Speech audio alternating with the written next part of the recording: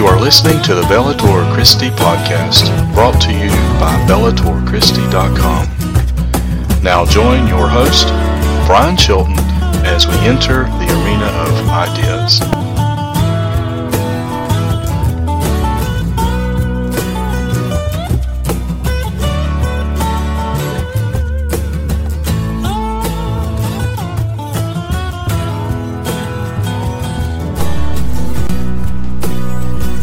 Well, God is good, and all the time. There we go. Well, it is a joy and privilege to be back in God's house this morning. I hope everyone's doing well. We want to ask, if you will, get your copy of God's Word and turn with us to the Gospel of John, chapter 1. We're going to be looking at verses 43 through 51. And today we're going to talk about an issue that is very personal to me. For those of you who may know me, I try to look on the optimistic side of life. I try to have a smile on my face. But deep down, I am very skeptical. Anyone else like that? I am a very skeptical person, and I have many questions in life, and I have many things that I struggle with in life. And so today we want to deal with a question about how do we deal with skeptics. And we want to particularly look at Jesus' model for counseling the doubters. And how many of you know today that all of us have doubts? Now, I know sometimes we try to play the super spiritual card and say, "Oh, Pastor, I never doubt, I never am skeptical, I never do anything." But is that really truthful? I mean, really? Let's just think about it. Let's be honest here.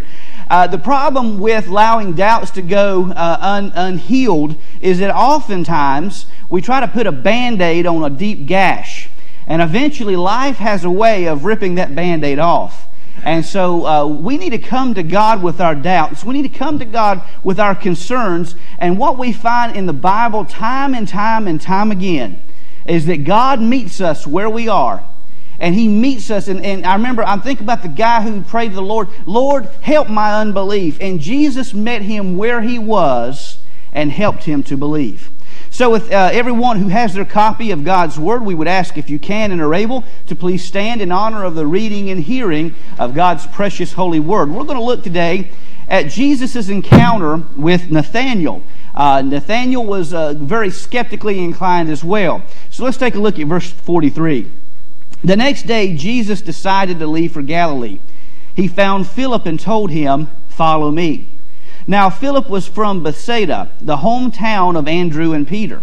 Philip found Nathanael and told him, "We have found the one Moses wrote about in the law, and so did the prophets, Jesus, the son of Joseph from Nazareth." Now let me just say, Nazareth didn't have a bad reputation. Nazareth just didn't have any reputation. It was a one horse, or maybe you could say a one camel town. It was a very small community way out in the boondocks. And so he says to him, "Can anything good come out of Nazareth?" Now, he says this, but Cana of Galilee was not much better. It was a military outpost, but a very small community. But he says, "Can anything good come out of Nazareth?" "Come and see," Philip answered. Then Jesus saw Nathanael coming toward him and said about him, "Here truly is an Israelite in whom there is no deceit." "How do you know me?" Nathanael asked. "Before Philip called you, when you were under the fig tree, I saw you," Jesus answered. "Rabbi," Nathanael replied, "you are the Son of God. You are the King of Israel." Jesus responded to him, "Do you believe because I told you that I saw you under the fig tree? You will see greater things than this." Then he said, "Truly I tell you, you will see heaven opened and the angels of God ascending and descending on the Son of Man."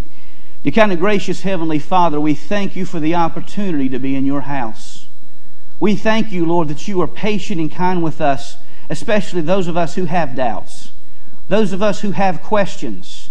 And we thank you, Lord, that despite our doubts and despite our questions, you meet us where we are and provide evidence to those who seek it. You provide help for those who need it and for comfort for those who desperately desire it. And we just ask, Lord, this morning that as I come to you, I realize I am nothing and you are everything. I just simply ask, Lord, that you would allow me to speak the words that need to be spoken. Open our eyes that we would see, our ears that we would hear, and our hearts that will apply these truths and be better for it. For it's in Jesus' name we ask all these things. Amen and amen. You may be seated. When my package was shared with the church before you voted on me and accepted me as your pastor, you probably looked at my resume and noticed that there were 7 years unaccounted for in ministry. You may have noticed that I was a pastor in the late 90s, and you may have noticed that I was resumed pastoring around 2009 and youth ministry a little bit there in 2007-ish, somewhere along in that area. And you may wonder what happened. Well, there's a good answer to that. I had a crisis of faith.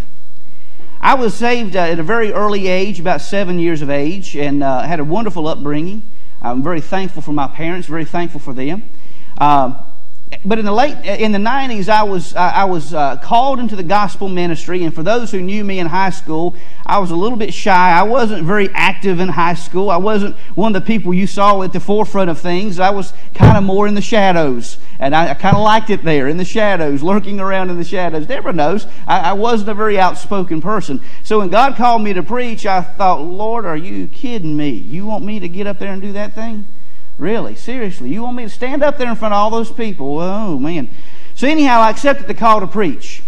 But in the late 90s, over in Pilot Mountain Library, which is a wonderful library, I encountered a book that rocked my faith.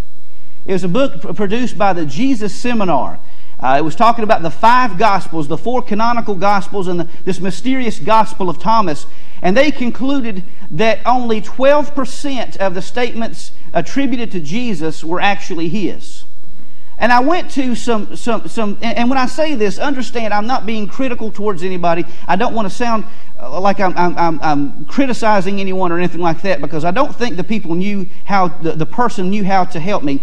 But when I came to a person and I asked a person, how do I answer these questions, I was met with criticism, saying, how dare you ask these questions? You shouldn't be asking these questions. You shouldn't be doing these things. You just believe the Bible because it's the Bible.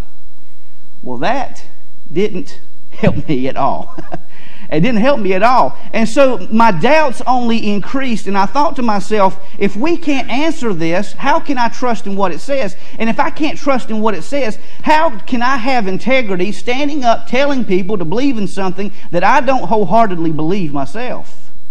So I had a major crisis of faith. Furthermore, I'd been hurt in church. Anybody been there? Have you been hurt by fellow Christians? And that made matters worse. I thought to myself, okay, here we have a book. I can't defend it. I'm telling people to believe something that I don't know wholeheartedly is true myself, and yet I am meeting people who are treating me worse than people of the world. What's going on here? So I fell away from my faith, I guess you could say, and I became an agnostic for a while. I didn't get to the point that I rejected God wholeheartedly, but I didn't know if you could prove it. I didn't know if you could know this true, and I didn't know that you could know that the Bible was true. But around 2001, working in a textile manufacturing facility, I met my wife, the lady who would soon become my wife. I had to talk to her and talk to her and talk to her to finally get her to go out with me, and she finally gave me a chance.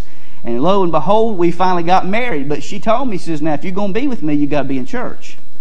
And so I hesitantly went along with it. Now, I did some things to try to show how big and bold I was. Didn't work. I'm not one who does well on roller coasters. I tried to be big and bold and go on the roller coaster with her, and it was ironically the hurler that did me in.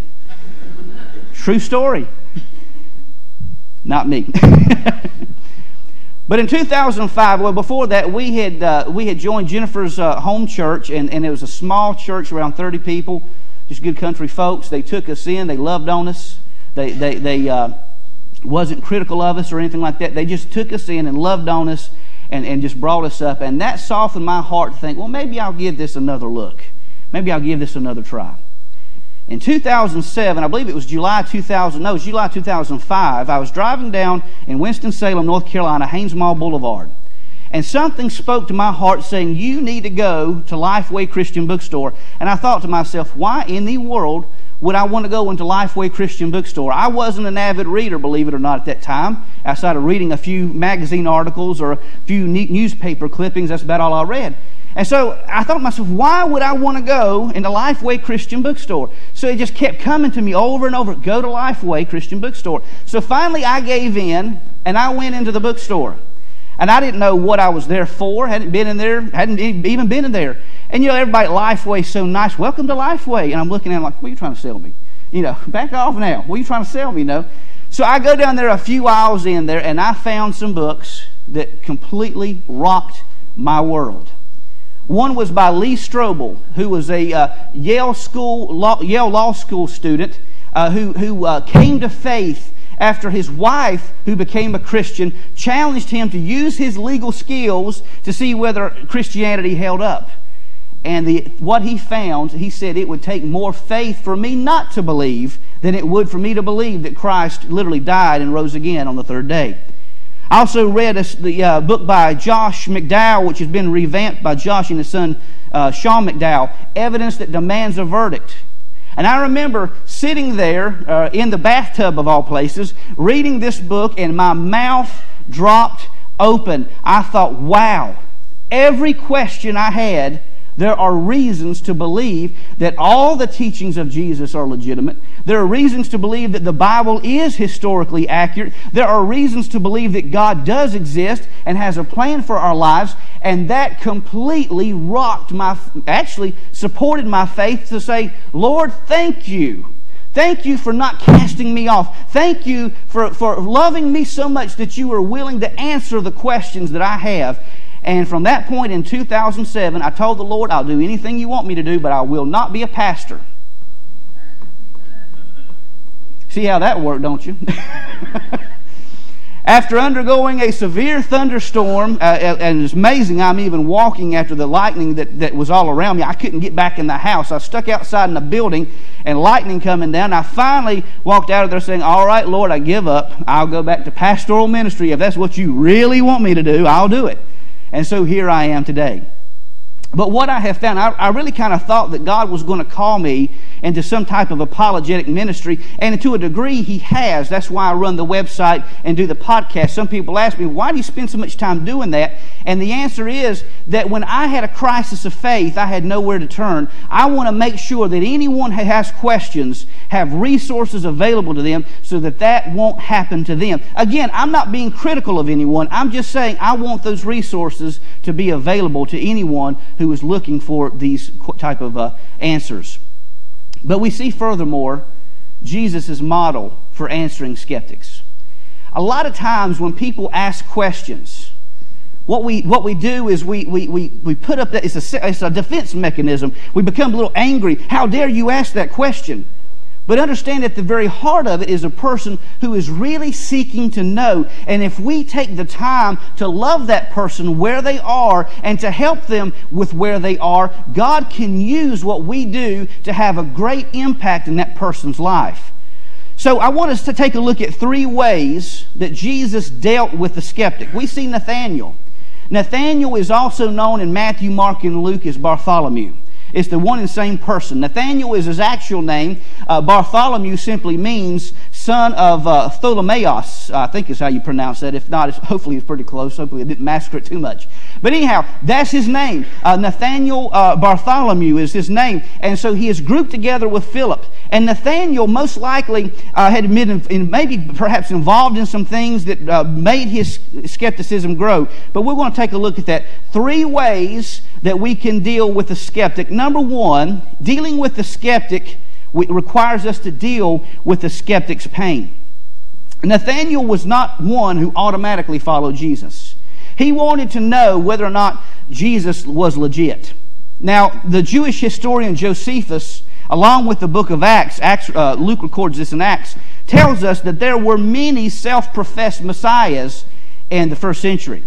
There was one guy by the name of Theudas who proclaimed himself to be the Messiah. And when that thing fell apart, he was executed and all his disciples scattered, and that movement came to nothing. There was another guy in Galilee whose name was Judas the Galilean. And he made himself out to be the Messiah. And so what happened is that Judas was executed and all his followers scattered, never to be heard from again. In fact, if it wasn't for Josephus and if it wasn't for Luke recording this in the book of Acts, we would have never even known that they existed. Now, this is also an apologetic point that you need to remember. If Jesus had not risen from the dead, we would not be here in 2018 talking about Jesus. It took the resurrection of Jesus to verify to the disciples that he was in fact the Messiah, the Son of the living God, and what he did backed up everything he said. So behind all of this, Nathanael was very skeptical, and I wonder, I can't prove this, but I have to wonder if maybe he was involved with one of these false messiahs. Or if nothing else, maybe he saw all these false messiahs going about claiming to be something that they weren't. And he thought to himself, well, if all these guys are a bunch of phooey, what is a person coming out of Nazareth going to do? Nazareth is nowhere. I mean, if it's not nowhere, it's pretty close. You know, it's maybe not the end of the world, but it's teetering on being at the end of the world. What could come out of Nazareth? So the thing we have to understand is behind Nathanael's question was a lot of pain. And that's one thing we have to understand, that behind doubt is often some type of emotional pain. In fact, Dr. Habermas told us in this class recently that 80% of doubt that arises is not due to facts, but it's due to something that's happened to us in life. 80% of doubt is emotional. 80% of doubt comes from some type of pain we have harboring in our lives. And I want to say to you today, church, and I mean this with out of the greatest love and compassion, that the greatest enemy of the devil is the church. But also the greatest tool of the devil is the church. Because if we're not careful, understand, beloved, people are hurt more by friendly fire than they are by enemy fire. We talk about atheists and agnostics, we talk about skeptics, but understand, we as a church, we hurt each other more than the world hurts us a lot of times. So we have to be careful and understand that the greatest commands that Jesus, of all the 613 commandments that Jesus could have chosen, the two he chose as most important were to love God with all your heart, mind, soul, and strength, and to love each other, love your neighbor as you love yourself. And who is your neighbor? That's each and every person you encounter. Red, yellow, black, white, yellow with purple polka dots, it doesn't matter. If they're your neighbor, you're called to love them, even if they might be a little unlovable. You know, you ever meet someone like that? Oh, Lord, I love them, but you really want me to love that person? Even if it's a person like that, we're called to love them. We may not like them, but we're called to love them. Dr. Habermas, I can't tell you how jacked up I was after this seminar. I was ready to roll. I was ready to preach a message that Friday as soon as I got back. Man, I was just really enthusiastic about all the information he shared with us that week. Dr. Habermas is one of the leading authorities on the historicity of the resurrection of Jesus. He's also one of the leading authorities on near-death experiences. And he told us in class, and he shared this publicly, the reason I have spent my life studying these issues is because of my first wife, Debbie. His wife, Debbie, passed away early on, leaving him with 2 kids, wondering, how am I going to raise these kids by myself? And that sent him into a crisis of faith. That sent him into doubt. He was himself wondering, how do I respond to this? How do I know this to be true? And he said the evidence that he found that Jesus lived again and that there is an afterlife beyond this, a heaven that awaits us that's far greater than anything we can think or imagine, is so overwhelming that it's almost beyond doubt. It's almost beyond comprehension that there's so much evidence for both of them. It's absolutely amazing. Now, I've told my testimony before, and people have asked me, well, what do you do about the pain we inflict on one another as Christians? Well, I'll give you 4 things. And there may be more things we could share, but this is just my feeble attempt to answer this question. What do we do about Christians who behave badly? Number 1, I realize that Jesus is bothered by Christians' bad behavior far more than I ever will be. Amen? Jesus knows all and sees all. The Bible tells us in the book of Ecclesiastes that the eyes of the Lord are in every place, observing the evil and the good. And so God knows more about it than even I do. Amen? He knows more about it than even you do. Okay, but secondly, everyone will answer for their own sins before a just and holy God. God is the judge and I'm not. And I'm so glad of that.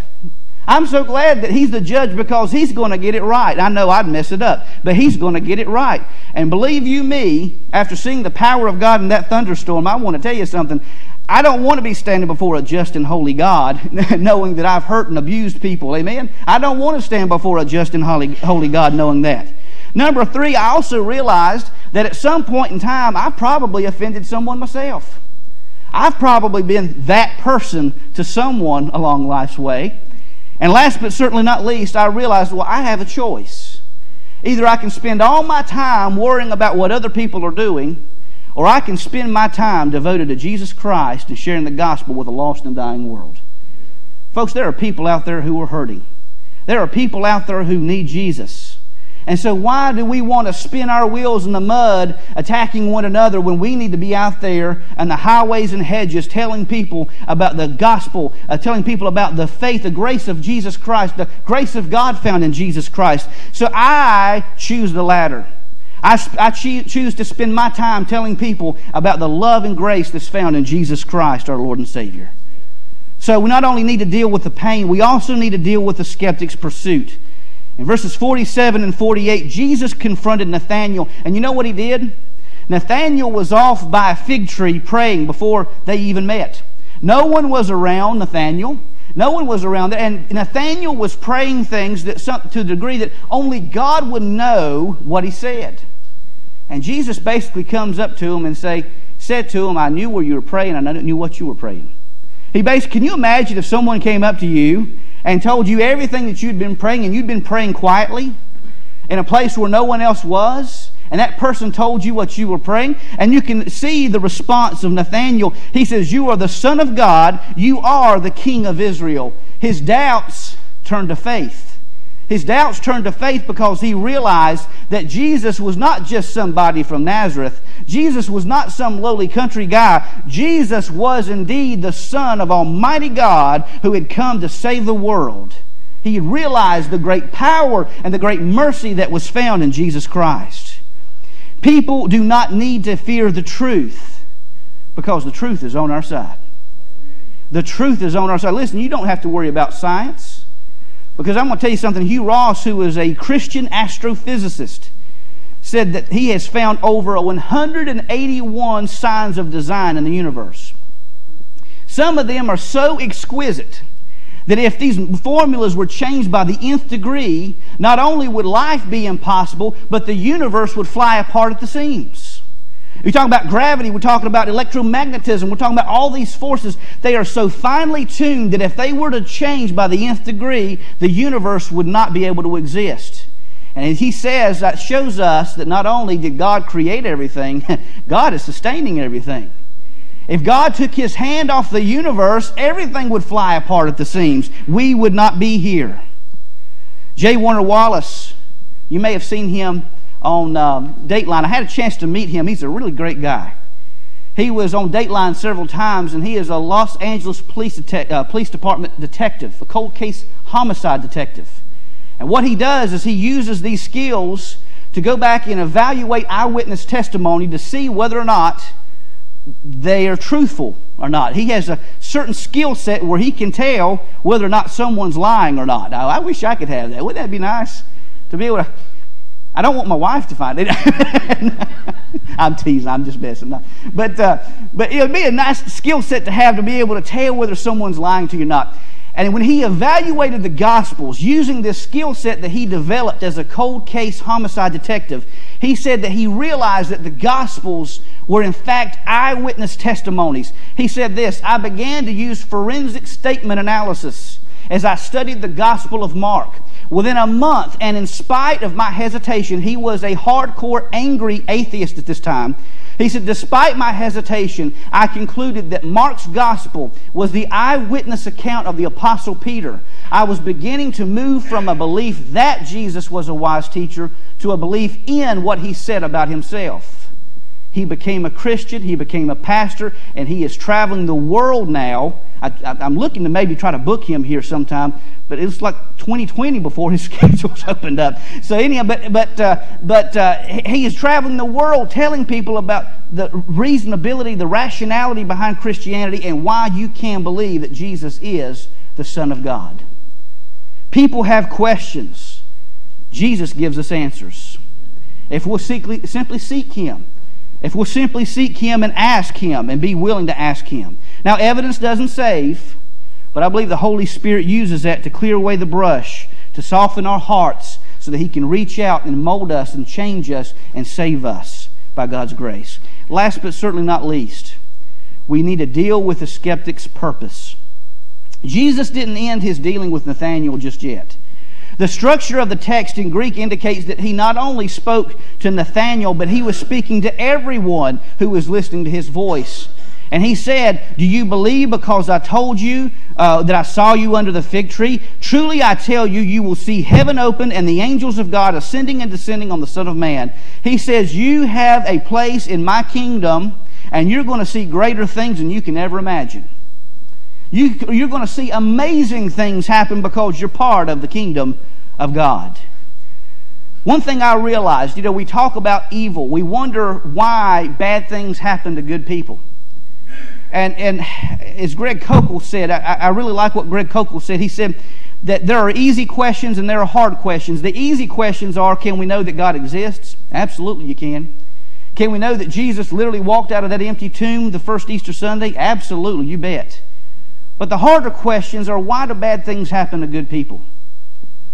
Why are there good parents wanting to have children who can't, and then bad parents who end up having them? Why do some of these things happen the way they do? And he said, the only way I've been able to work through this is this. When something happens that I don't understand, go back and focus on the things I do understand about God. And that God is all-powerful. God is everywhere.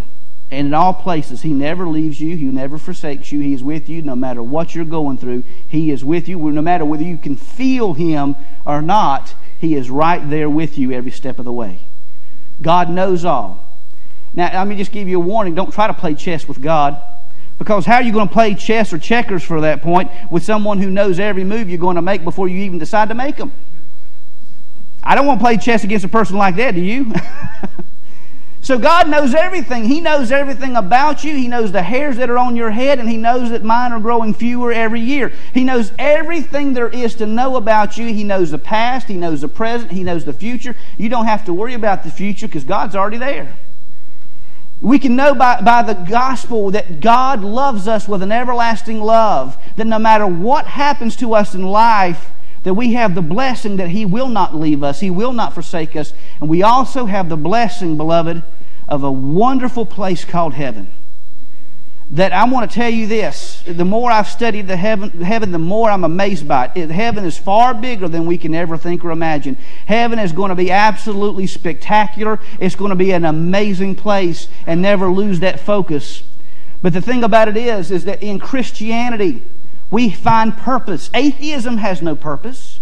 In atheism, you can't find any purpose whatsoever. In agnosticism, you can't find purpose. All we are, according to atheism, is molecules in motion, beating to the drums of our own DNA. What hope is that?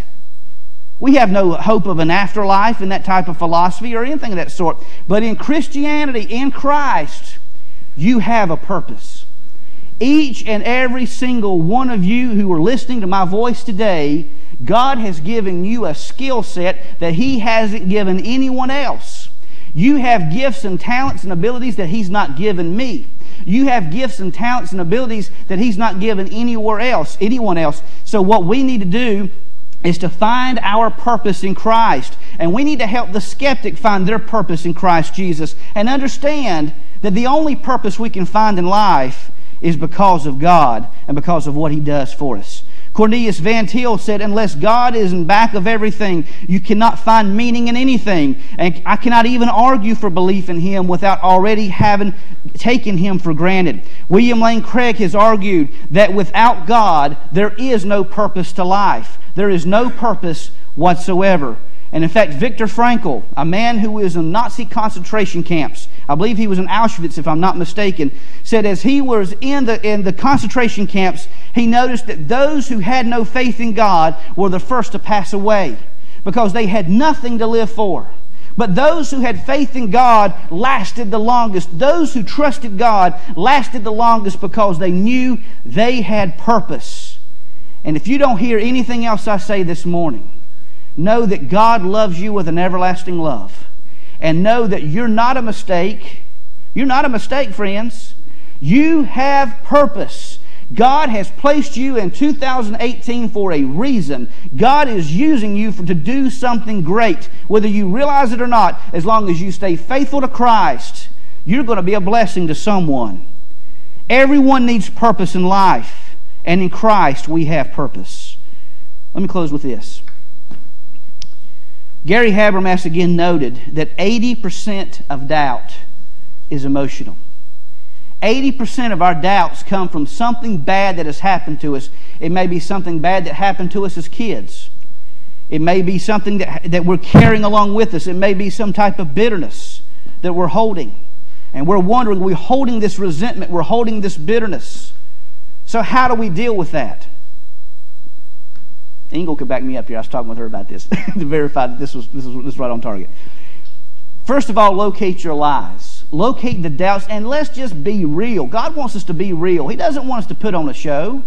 Don't try to put on a mask before God, because He can see everything about us. Amen?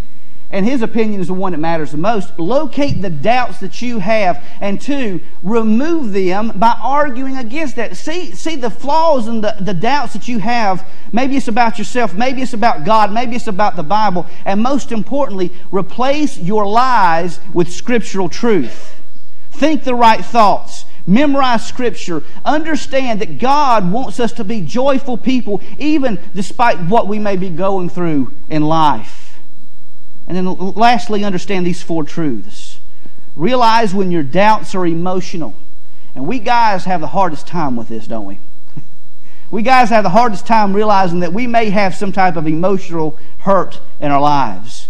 But realize when those doubts are emotional. Two, let Christ heal your pain by choosing to forgive. When you forgive someone, you're not saying that what they did to you was okay. And you're not giving them permission to do it to you again. What you're simply doing is taking that pain and taking that hurt and place it in the hands of Almighty God and say, God, I can't deal with this here. I'm going to give it over to you, and trust Him to work through that and know that He can make a change in that person where we cannot.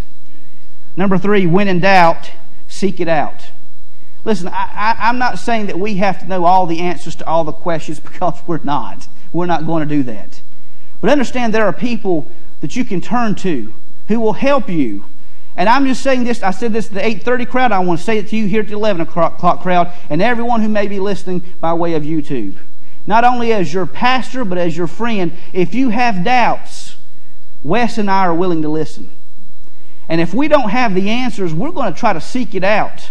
We're going to seek the resources. I have some friends up at Liberty University. He has some friends at Southeastern. We'll keep digging till we'll find some type of an answer to it. Amen?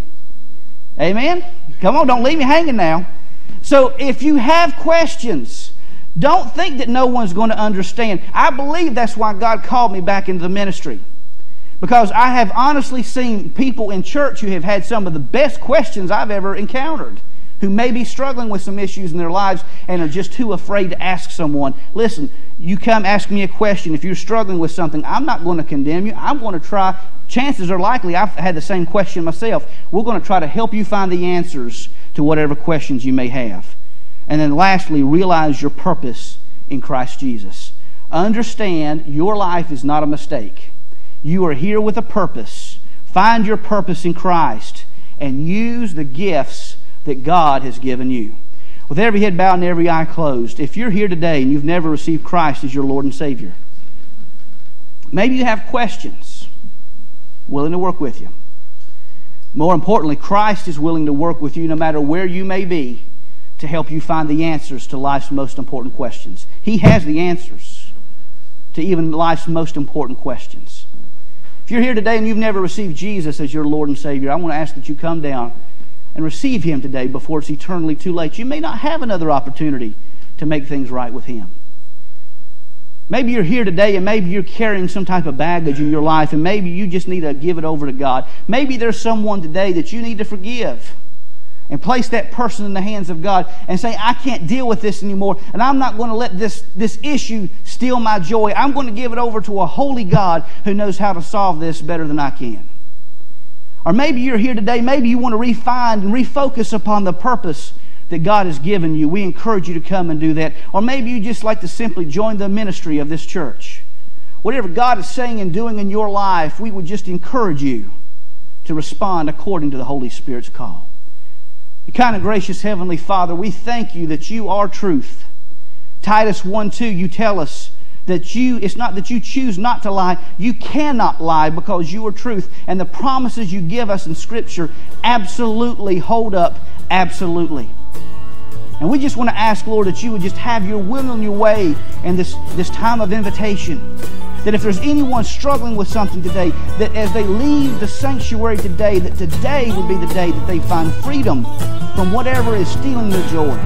That today would be the day that if there's someone here today that knows you not, that today would be the day that they would receive you as Savior and God. Lord, help us all to be filled with the joy of your Holy Spirit and the peace that comes with your understanding. We ask all these things in the name of Jesus. Amen and amen. Would you please stand as we sing our final selection?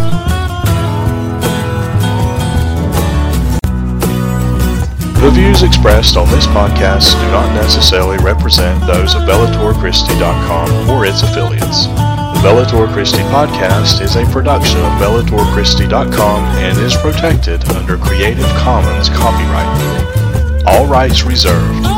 The theme song is Crucified, written by John and Kayla Lemonese, performed by Crosby Lane, and produced by Mansion Entertainment. Be sure to visit BellatorChristi.com and subscribe so that you can receive all the articles and podcasts in your inbox for free. Catch us on iTunes, TuneIn, and Stitcher. For Brian Chilton, this is Burl Childers saying God bless, and we'll see you the next time as we enter into the arena of ideas.